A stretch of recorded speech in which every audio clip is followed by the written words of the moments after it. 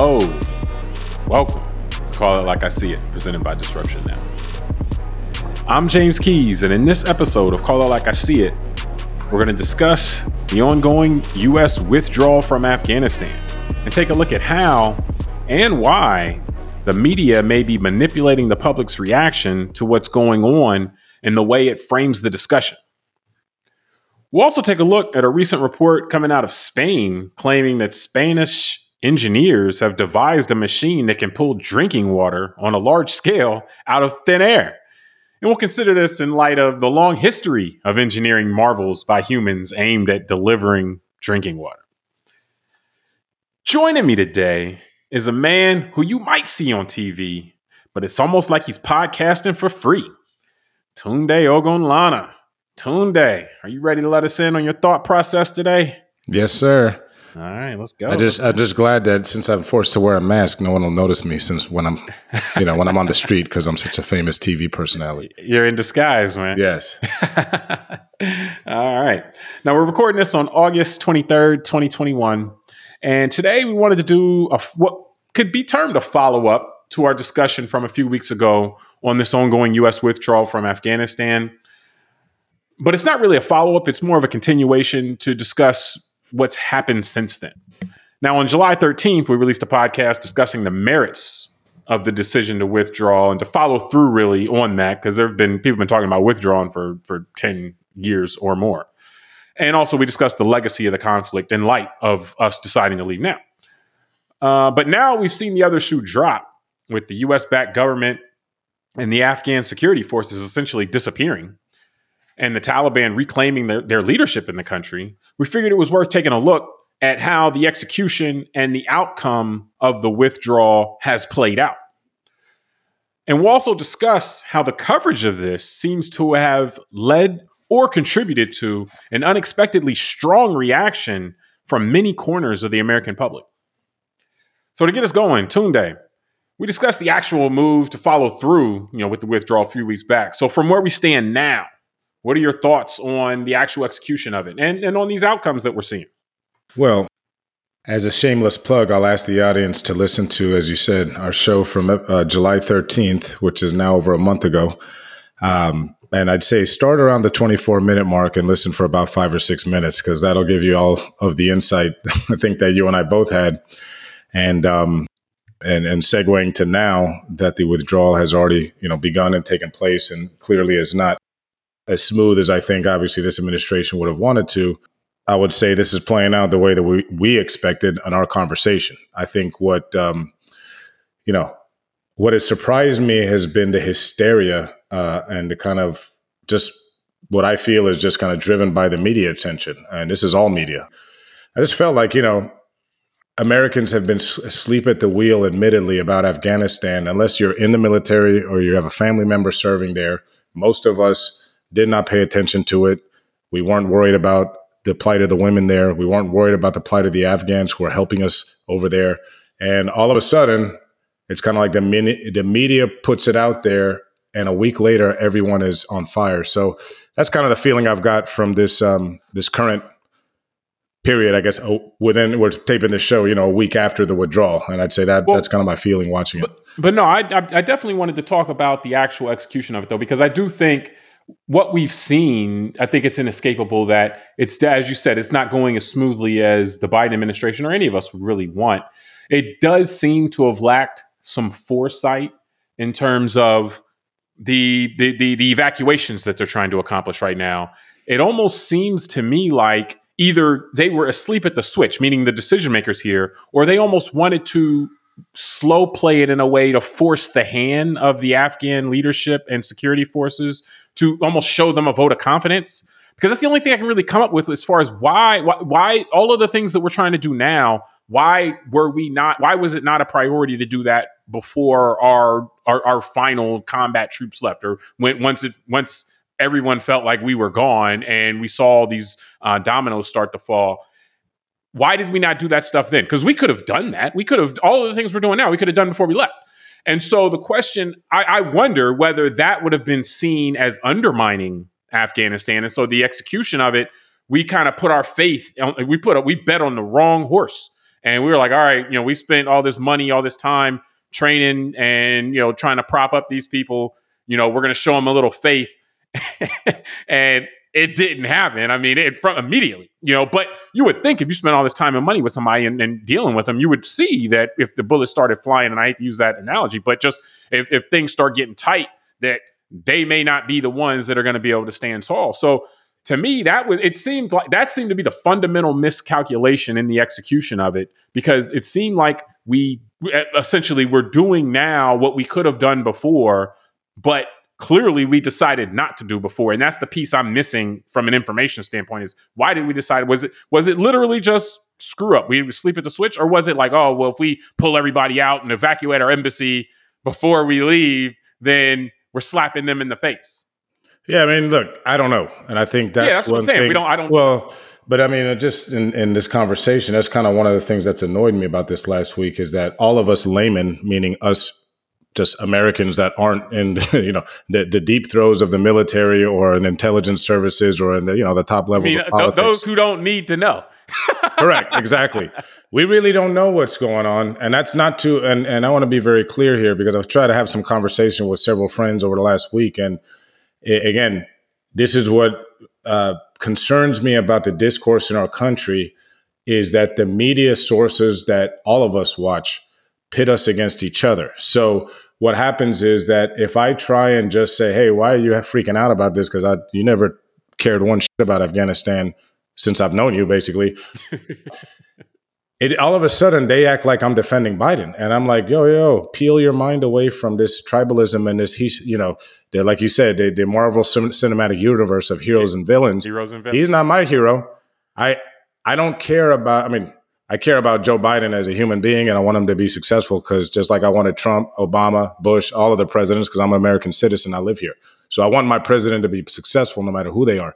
But the point is that that's why I started this. Just the first answer for you was, go listen to our pod from a month ago. Because the way I thought about it when I re-listened to it last week was, you and I are guys sitting here in South Florida. You're an attorney. I run, wealth management firm. We're not like, like you said, we're not in the know, but we pay attention to stuff over time. So the behavior of the Taliban, for example, isn't a surprise to me. The fact that trying to get a bunch of people out quickly out of a third world country that's a disaster anyway is not a surprise to me. Now, what do we don't know? We don't know what the real deal is with the Taliban. What if the Taliban told the Biden administration, whoever's not out on that day, we're shooting them? And now the Biden administration has to make a decision. Do you want to have a bunch of Americans getting shot in the street of Kabul, which will force us to retaliate?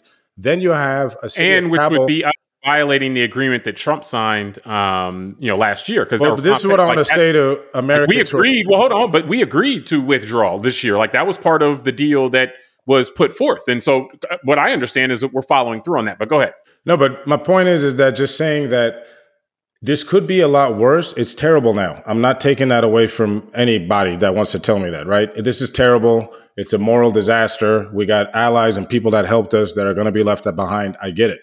But my point is that we don't know what the real story is behind it. You got a city of 6 million people in Kabul, the only airfield where we can really get in and out. And what if the Taliban said, no, if you go past that date, we're shooting everybody.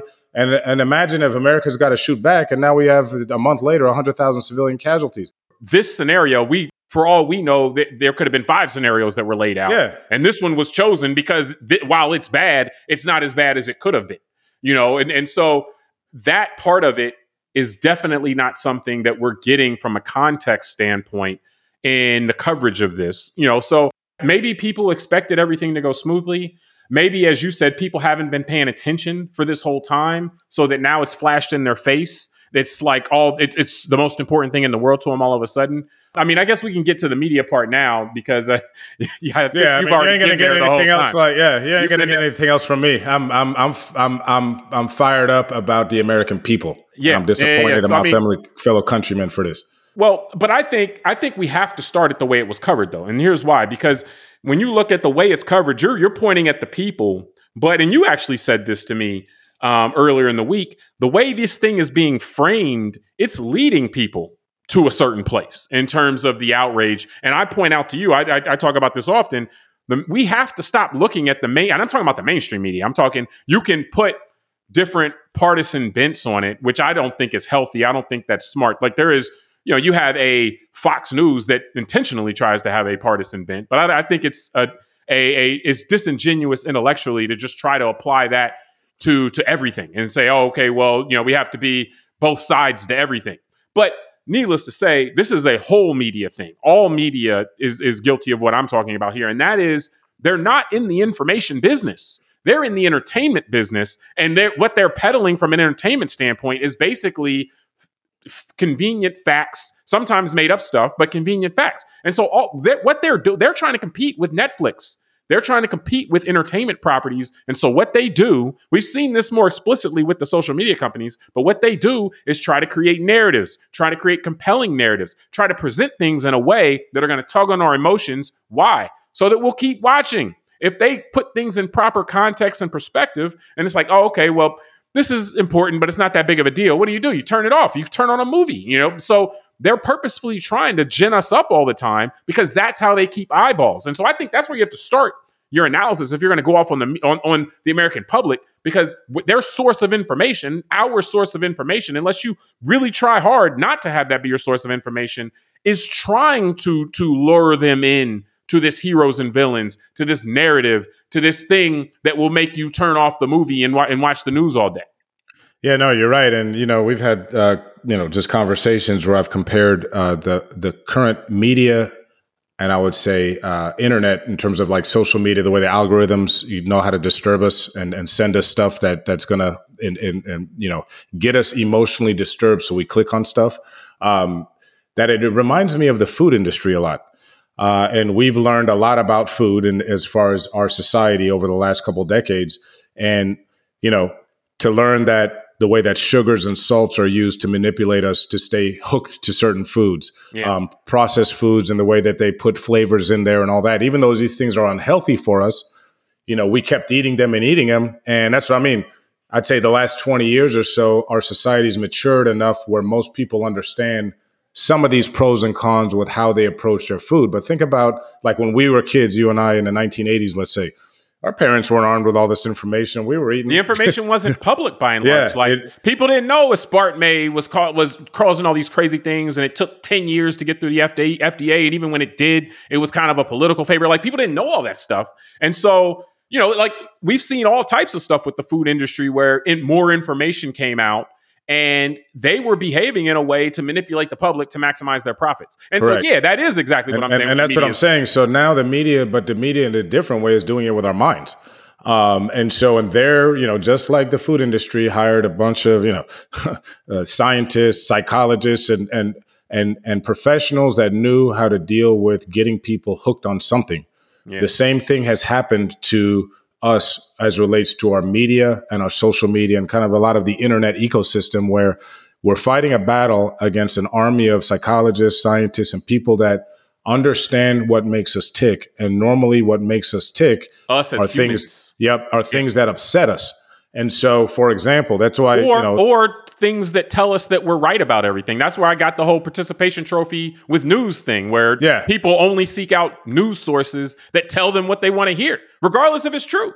And so we've seen that where people don't give me the facts, just tell me what I want to hear. That makes me feel good. And, I call that the participation trophy, that people want for news. Well, it goes back to Roger Ailes, the former chairman of Fox News, and who understood this extremely well and applied it very well. And he made a great statement, which is very true.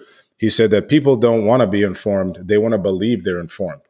And that's a very tough statement to digest because it sounds like it might not make sense. But when you really think about it, it's true. Like you just said, most people don't want to be told things that make them uncomfortable. Yeah. And we've done discussions on this, right? Like the whole recent, again, in the last 6 months, all of a sudden, these new things come up that are all of a sudden going to destroy America all over the news, like critical race theory, right? Yeah. First of all, we did a show on it, so I won't go too much into it. But it's, again, I'm not here to advocate at all for critical race theory. But what that really is about is people don't want to hear a different narrative than what they've been told about the history of this country. But consistent with what we're talking about here, though, I think the point should be made that was a manufactured crisis. It's something that existed for decades. And then all of a sudden, the media was able to give it incredible salience in people's minds and make them like a bunch of states passed laws about this, like out of nowhere. This was nowhere in the public consciousness a year ago, even though it was decades old then. And so it shows the power. And Ailes is a good person to cite because you can almost look at him as the godfather of this. In the sense, everybody is using similar tactics, in terms of how to gather attention, how to keep attention of their audience. People, you may use it for different means. People may have different levels of honesty and truthfulness, but the goal of all these media companies, Ailes' insight was to realize that if we want to make money in this, real money in this enterprise, we can't be all about the facts. News bureaus, you go back to Fairness Doctrine times, in 80s and before, in 1980s and before, news bureaus lost money. They were things that lost money every year, and then the entertainment divisions of NBC or CBS or ABC had to make up the money, and they were the profit centers, and the news people they lost money because news isn't a profitable venture. Because sometimes it's hard stuff, it's hard truths, it's not what you want to hear. You have to sit down and give people context, which takes time. Give people perspective, which takes time, and that basically our current media is unable or unwilling to do that. Unwilling or unable because it will ruin their bottom line. Yep. And the other thing because what you're talking about is very interesting, because then what it does is it leads to this shared narrative that I've been hearing over this last week. Like one example of a shared narrative. I know there's a lot. How embarrassing this is to America. That's what I've been hearing from a lot of people. Oh, this is so embarrassing. This is so embarrassing. Now, obviously, there's a lot. I could say, yeah, it's embarrassing that this is sloppy. I get it. But I started thinking and going back and saying, like, this has happened multiple times over the last 40 years, and I've never seen people react like this. And that's what tells me there's something different with this media ecosystem, right? So, and I want to cite some of these, and I know you'll have them up in the show notes. A lot of people don't know this. When the Shah of Iran was deposed in 1979, and when the Ayatollah Khomeini and the kind of, the whole aggressive Muslim theocracy took over. The U.S.-backed Shah. Correct. And then, they were allies. Almost an analogous type of scenario here, but go ahead. Yep. And so they had purchased 79 F-14 Tomcats, which at the time were the top of the line fighter jet, equivalent, let's say, to the F-35 today. And obviously that wasn't the only weapon system they bought. They had guns, tanks, munitions, all that kind of stuff. But that was the headline. That was the headline. Now, obviously, I know that Jimmy Carter suffered for certain things that happened, but it was a lot different than now. I mean, we had 52 American hostages at the U.S. Embassy, all that. So let's hope that doesn't take place here. But my point is that, I don't remember as a little kid everyone freaking out about, Iran having our weapons. Then in 1983, we had the bombing of the Marine barracks in Lebanon, and Reagan smartly just said, we're out of here. No one said he cut and run and all this stuff. 93. But I think the important point is to make here is not necessarily what was said then and what wasn't said then. It's that this is not what we're seeing now is not something that's like, oh my God, how could this ever happen? This happens pretty regularly when we get out of something. Well, that's why I want to keep going, because it is, like you're saying, pretty regular. 93, Black Hawk Down. Remember, they made a movie about that one. And then we have, in recent times, just 2 years ago, we pulled out of Syria via tweet. And it was so fast that, you can find, there's articles from December of 2019 on this. The Russian soldiers were in there within days after our troops left, taking selfies and posting them on Facebook and Instagram, laughing at us in our bases. And we left so fast that an F-16 had to be called to go bomb one of the bases that still had some top secret stuff in it to make sure no one else got it. So again, all that stuff is embarrassing to me. But I don't see why there's just such a huge attention. Like, everybody's piling on how bad this is. That's what I'm wondering. Like, how are we ever going to do anything as a country? But particularly to your point, though, particularly after people hadn't been talking about Afghanistan for a decade. Yeah. And when they did talk, it was they want to get out. They want to get out. So it's been something that people it's been out of the consciousness for so long. And then we get out, which is what, like you said, the majority of people wanted. And then it becomes the hot button issue. And it's like, well, okay. That's to me, that's the how this is something where It's the tactics of the media that's able to give this such a level of salience in people immediately, right away. Like the critical race theory that you brought up was an interesting analogy there, in that nobody cared about it. It's been around since the 70s. Nobody cared about it. Then the media just flashes it. Certain in that case, it was more so the right wing media, but in general, it's the same tactics, regardless of the subjects that you're talking about. They flash it on the screen for a few months, and then it becomes the most important thing in the world to everybody. Let me say this, because we had both mentioned that it was important. Like what we're saying here overall is not that the media needs to be quote unquote controlled, or that they're like the free press is something that we value and is very important in any democratic society. You can't have a democratic society without a free press that is not controlled by power. Power wants to control the media so that they can control the messages people get out. So the power can manipulate these messages. Right now, what's manipulating the messages are the desire for money by the actual, the media company executives. They want more money. They want more viewers. So that's what's manipulating the messages. It's no better to have some authority who's manipulating those messages either, but there has to be something that has the media, and particularly the news media in this sense, be out there about trying to give news, about trying to give context and perspective, because we are seeing firsthand. Social media gets a lot of this rap as well, but what we're saying is that it's the news media too.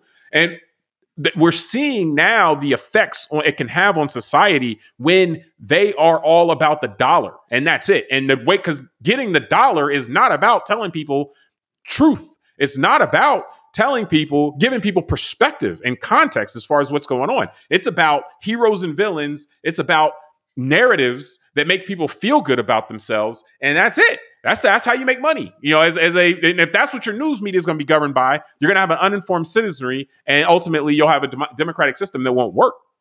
Well, and you're right, since the way to make money is advertising, and the way that you show companies that you're pitching to spend money on ads on your network is by showing how many people watch your show, right? Your ratings or your website, how many people come here, then naturally you're correct. The need to create entertainment out of things that generally aren't that exciting, like the news, because that's why C-SPAN, and PBS don't have, millions of viewers every night, because they're pretty damn boring. And it's kind of like, that's the way news should be. But you're right.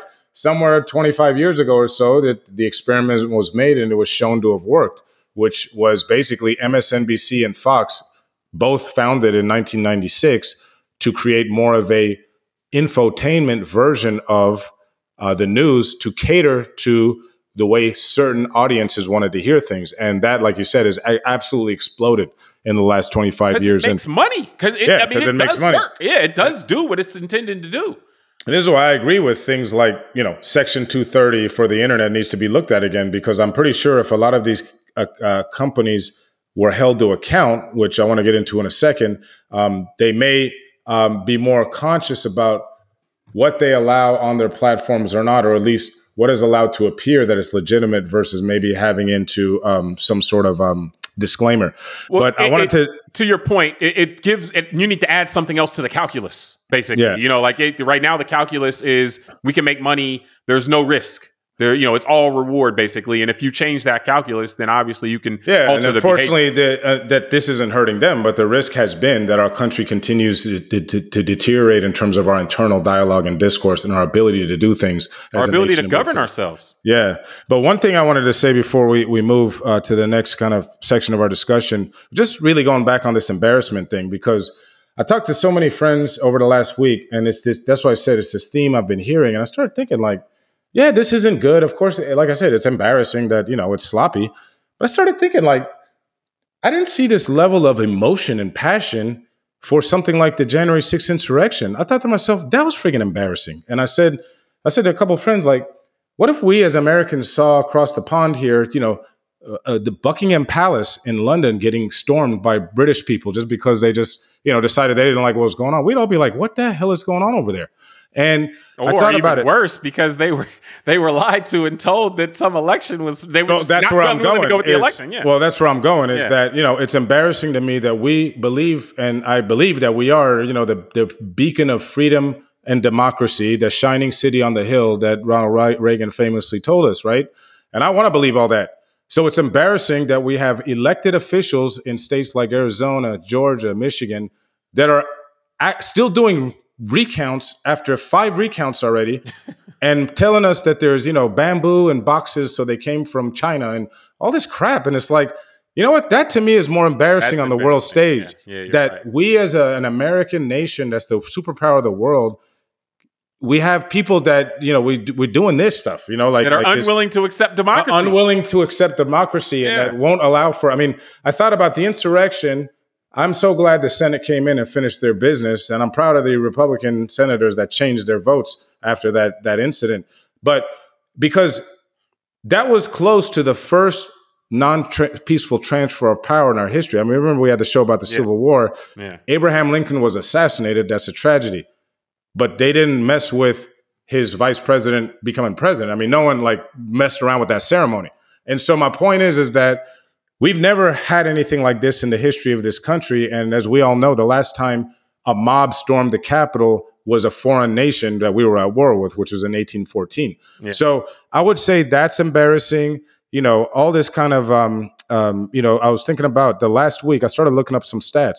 While everyone's focusing on Afghanistan, we had 5,000 COVID deaths, 500 deaths from gun violence. And remember, on Thursday of last week, we had a guy threatening to blow up the Library of Congress in a truck and live streamed it on Facebook. Yeah. That's embarrassing to me. And guess what he was citing? The big lie. Yeah. So everyone in the world on Facebook, the 4 billion people on Facebook saw him do that. That's pretty embarrassing.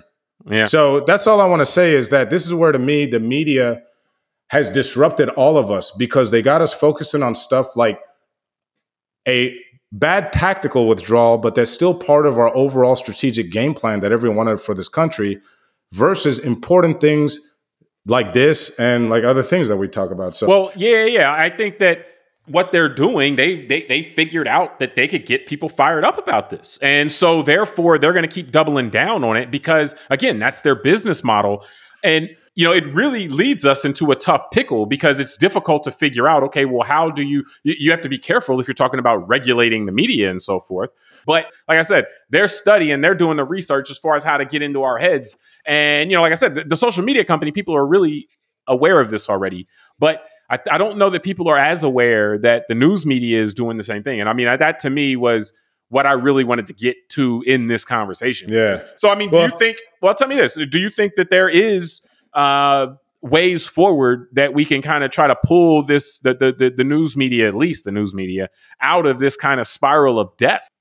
I'm not sure. You've alluded to a few things over time in some of our discussions, like, for example, the Fairness Doctrine, which folks can look up, was ended in 1987. It was a law that would kind of force media companies to allow the same amount of airtime for both political views, conservative and liberal. So and then, there's nuances to it and all, but again, things like that were pulled away, maybe, they should be reconsidered because maybe or the thought, at least, like that, I've said, like, it's not always that we can reconstitute things that we had that we saw that worked well, like whether it's the New Deal, whether it's the Fairness Doctrine. As soon as the Fairness Doctrine goes away, you get Rush Limbaugh. Like, it's right. It's sequential, but it's not that you necessarily can pull, you can't necessarily put the toothpaste back in the tube, but at least understand the cause and effect there, where when we put some kind of restraint on how far you could go in terms of what you're telling people. There's one thing I wanted to add, because I wanted to get you to say this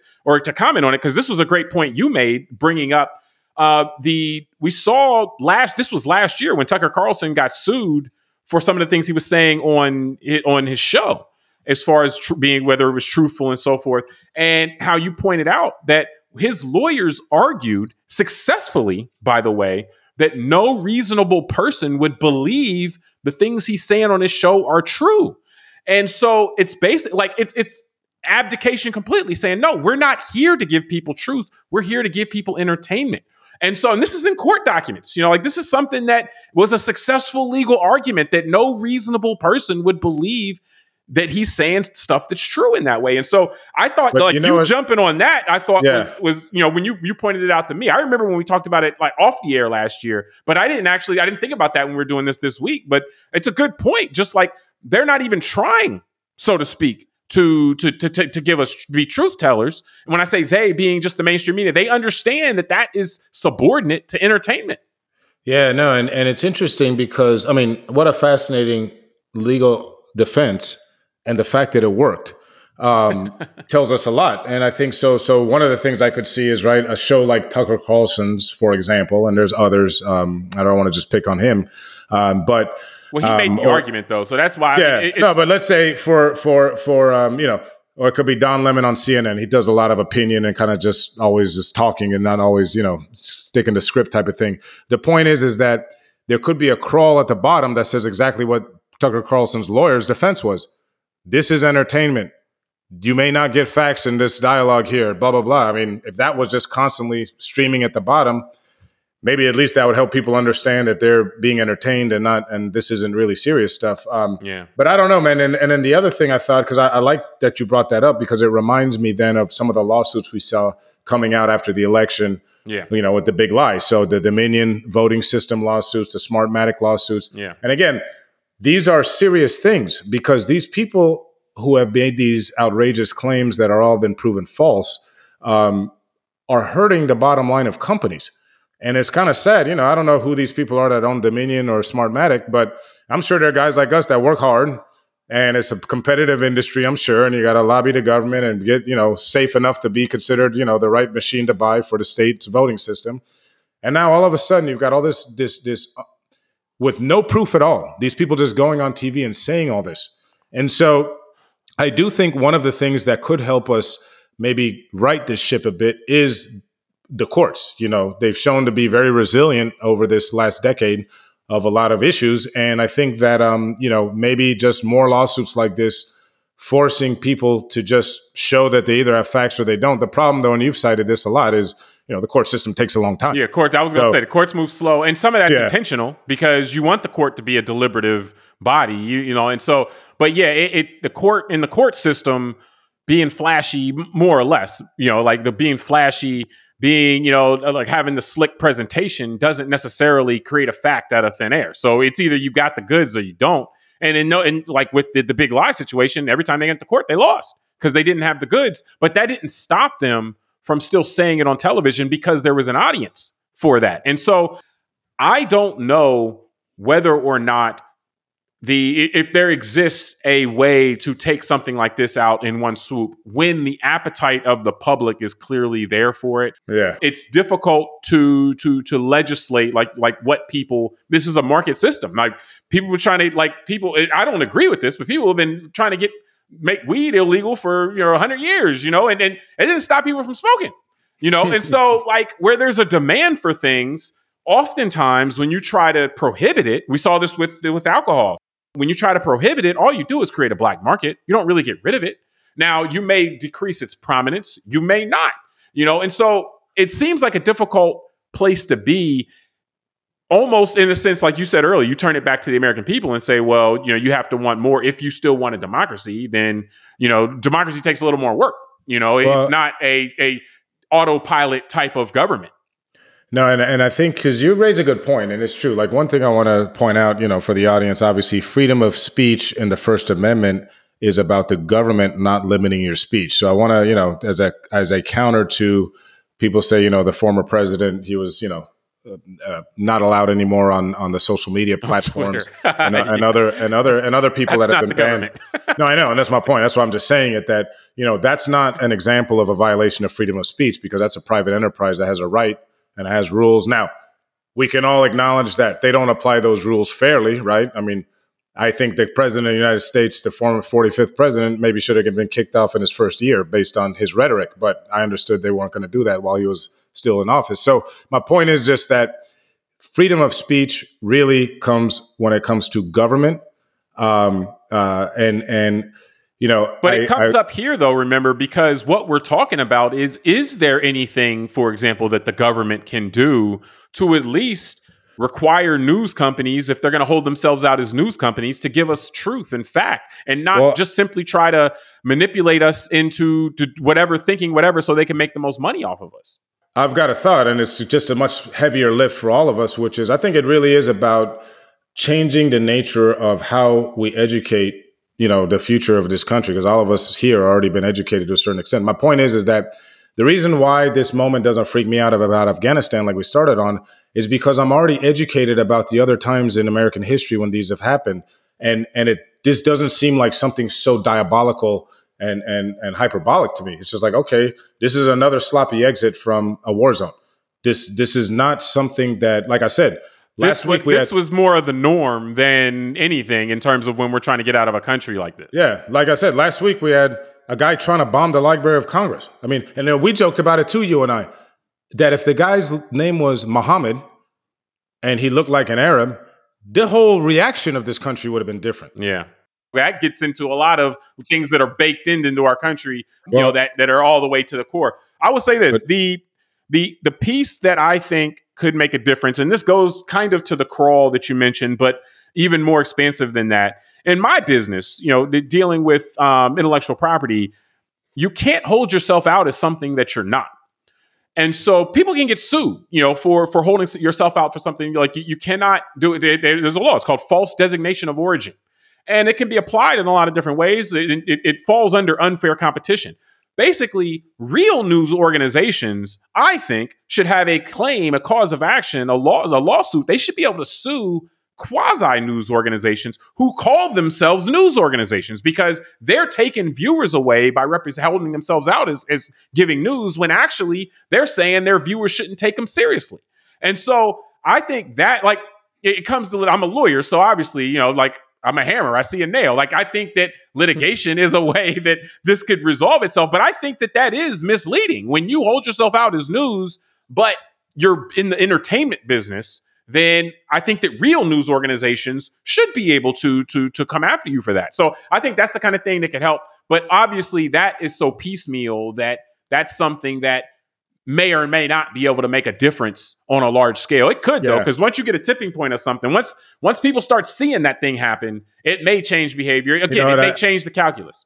I think the problem, though, is in today's world, just at least here in the United States, the primary news channels also have their opinions. It's all the same company, versus if you were to say like a PBS or a C-SPAN, because they'd be trying to sue Fox, CNN, MSNBC, and a few of them all together because they've all got legitimate news desks and then they've got the opinion too. So yeah, but they merge them together, and the argument would be that a reasonable person wouldn't know what the news was and what the opinion was, which they've already admitted, at least in one setting. So, well, if I knew an aggressive lawyer, then maybe I would call him and ask him to throw that suit into a lawsuit out there. But if you can afford him. But I think we should move on from here. Well, hold on. Well, we also wanted to discuss this water out of thin air revelation coming out of Spain, where they've designed this machine and they go to arid areas, basically. So they're not going to areas where it's super humid. And, it's something you can clearly see. Oh, well, that's how they're getting the water. But basically, it's almost like this is similar technology to what with air conditioning, where you are able to extract water. Air conditioners drip water. But ultimately, what this company is doing is they set up shop in arid areas and they're able to generate water, drinking water, just with their machine and pulling in air. And so that could be a game changer conceivably for people living in areas where it's irregular drinking water, unclean drinking water, and so forth. So what was your thought on this? And I want to get your brief thought on this, but then, we also had kicked around in talking about this, just the long extravagant history of human beings figuring out new ways to get drinking water, which is very interesting in itself. So what's your thought on this new one? Yeah. And then just you can go from there how you want. This is cool. It was pretty fascinating because it seems like a pretty simple idea. I mean, the guy basically took the concept of like air conditioning, because all of us know that when air conditioners are running for a while, they get kind of wet and they start dripping. They drip, the condensation, yeah. Yeah, exactly. So what he did is he applied that same, I guess, the processes that make that happen, but not to create an air conditioner, but just to create the ability for a condensation to happen from the air. Yeah. And so what amazed me is that he's had this going on since the 90s. I thought that was pretty interesting. He's got 20 plus years of this kind of technology out there. And it amazes me because as we've done, plenty of shows on the climate and the warming of the earth. And, it's interesting because certain areas are getting drier, like in the Middle East and all that. You got lakes and rivers that are drying up, and then other areas are getting wetter because of the polar ice caps melting. So one of the things that this could be very useful for, like you said, is in arid areas. But I think also potentially just for all of us at some point. I was pretty impressed that they said a small machine can make around 50 to 75 liters of water a day, where the bigger versions can make 5,000. I thought, I don't know, I think the average human being needs to drink about a gallon of fluid, water or clean fluid a day, and a gallon is 2.2 liters. So you could see that even 50 to 75 could at least be enough to get, small group of people water. And then 5,000 liters a day could maybe get a small town or something, so at least enough daily water. You planning on moving off the grid, man? Getting one of these and moving off the grid? Hey, you never know, man. I started with the lack of Facebook, like I said, but maybe it ends with me living under a tree somewhere and with this machine. So but even like on a boat, this would be something that you could, have and get drinking water. I think it's, and connecting it. By the way, though, when my wife finds me on a boat after 6 months at sea and she's yelling at me, it's going to be your fault because you just planted that seed. You just planted that seed. That's all. I'm just asking the question. Isn't that what the media says? I'm just asking the question. So, I think it. Yes, I looked at it the same way as you in terms of the flexibility it creates as far as creating water out of thin air. There's thin air everywhere. And so in one of the unique pieces about this is how it can work in really hot areas. Like it can be over 100 degrees and very low humidity and still work, whereas, you take that technology, you optimize it for this purpose and you repurpose it. And so it's really cool. And you had sent me, just something looking at like this long history, looking back, Roman times in terms of the aqueducts delivering water, constant running water, because you have these aqueducts that are built, that slightly, go downhill over long periods of time, going into just all over the world. This has been a problem that people have been trying to solve forever. And so were there any of those that you would want to mention in terms of just kind of how cool it is, like in the sense that our human ingenuity is always figuring out new ways to get water or to make water clean enough to drink or, whatever it would be. Yeah, one thing, even just hearing you say that, I don't think any of us, me included, regularly appreciate just how easy these type of things make our lives as human beings. We've one of the things that was in the article about this gentleman that got him to even want to build this is I think he was visiting some country, third world country, and saw that kids were walking like 3 to 5 miles a day just to go to one well to get water. Yeah. So think about all the time that humanity used to spend foraging for just, fresh water and food every day. So we don't appreciate, I think just the fact our refrigerator has food in it. Yeah. In our country, most people a lot, and that the water runs as soon as we turn the tap on. Otherwise, we'd be walking to get water right now, man. Yeah, exactly.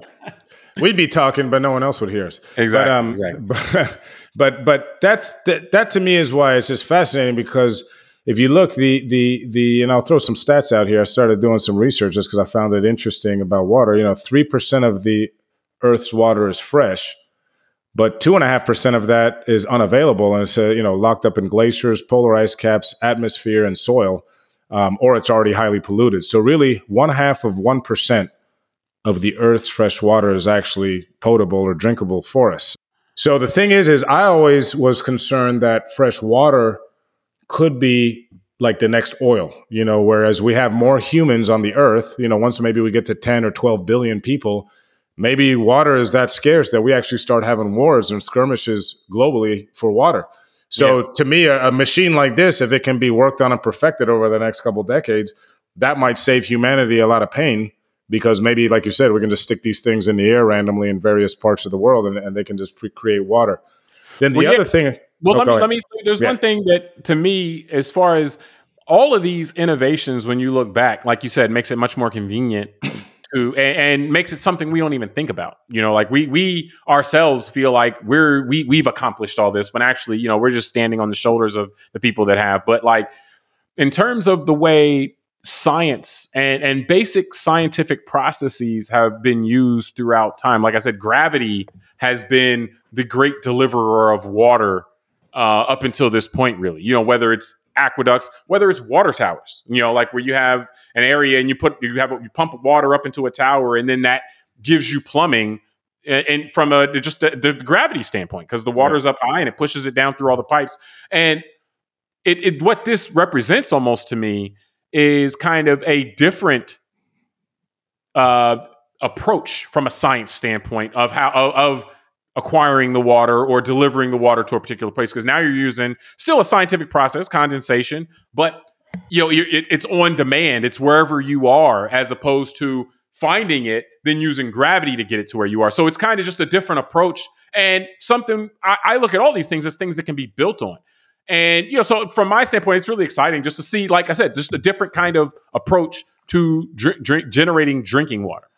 Yeah. And one of the things, I actually learned a lot just kind of preparing for this show. And that's what I want to share with the audience about, because it just reminded me there's other offshoots that I see here. Like, so for us in the U.S., I thought this was pretty interesting just to share. 8% of the freshwater usage in the United States is domestic use. So that's like us in our home, shower, drinking water, all that.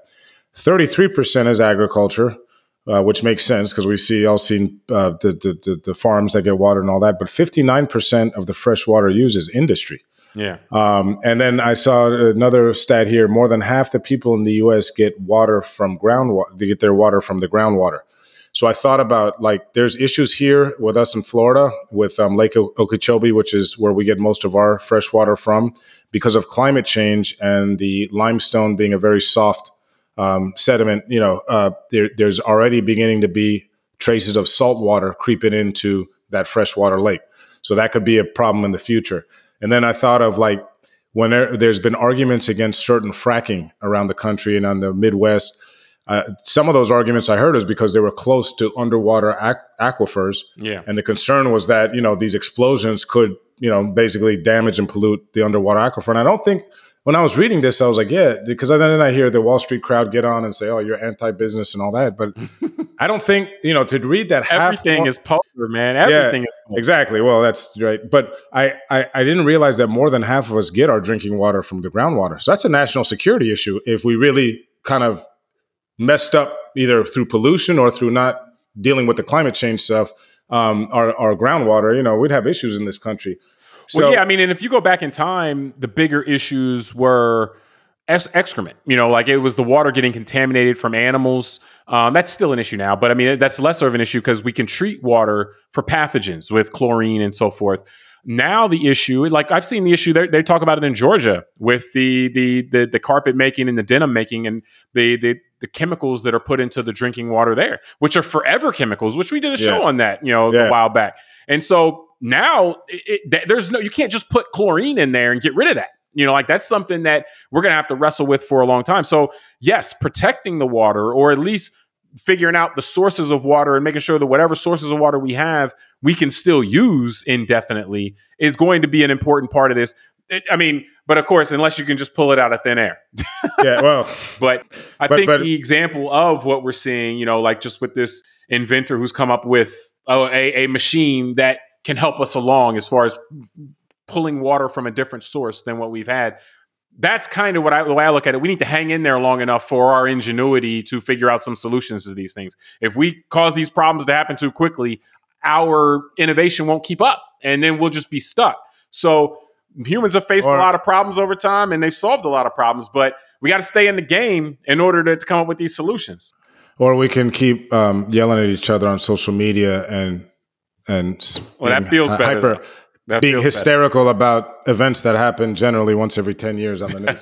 So that feels better. I guess right? we can make our choice. Yeah. No. Well, it does feel better than talking about the earth dying. You're right. Yeah. But we appreciate everybody for joining us. Hopefully we're able to end this on a slightly brighter note. Tunde came with the fire and brimstone today. So, we would have to, I'll cool him down over here, get him ready for something more pleasant next week. But we appreciate everybody for joining us. I like the fire. All right. Well, and until next time, I'm James Keys. Tunde Golana. All right. Subscribe, rate, review, tell us what you think, and we'll talk to you next time.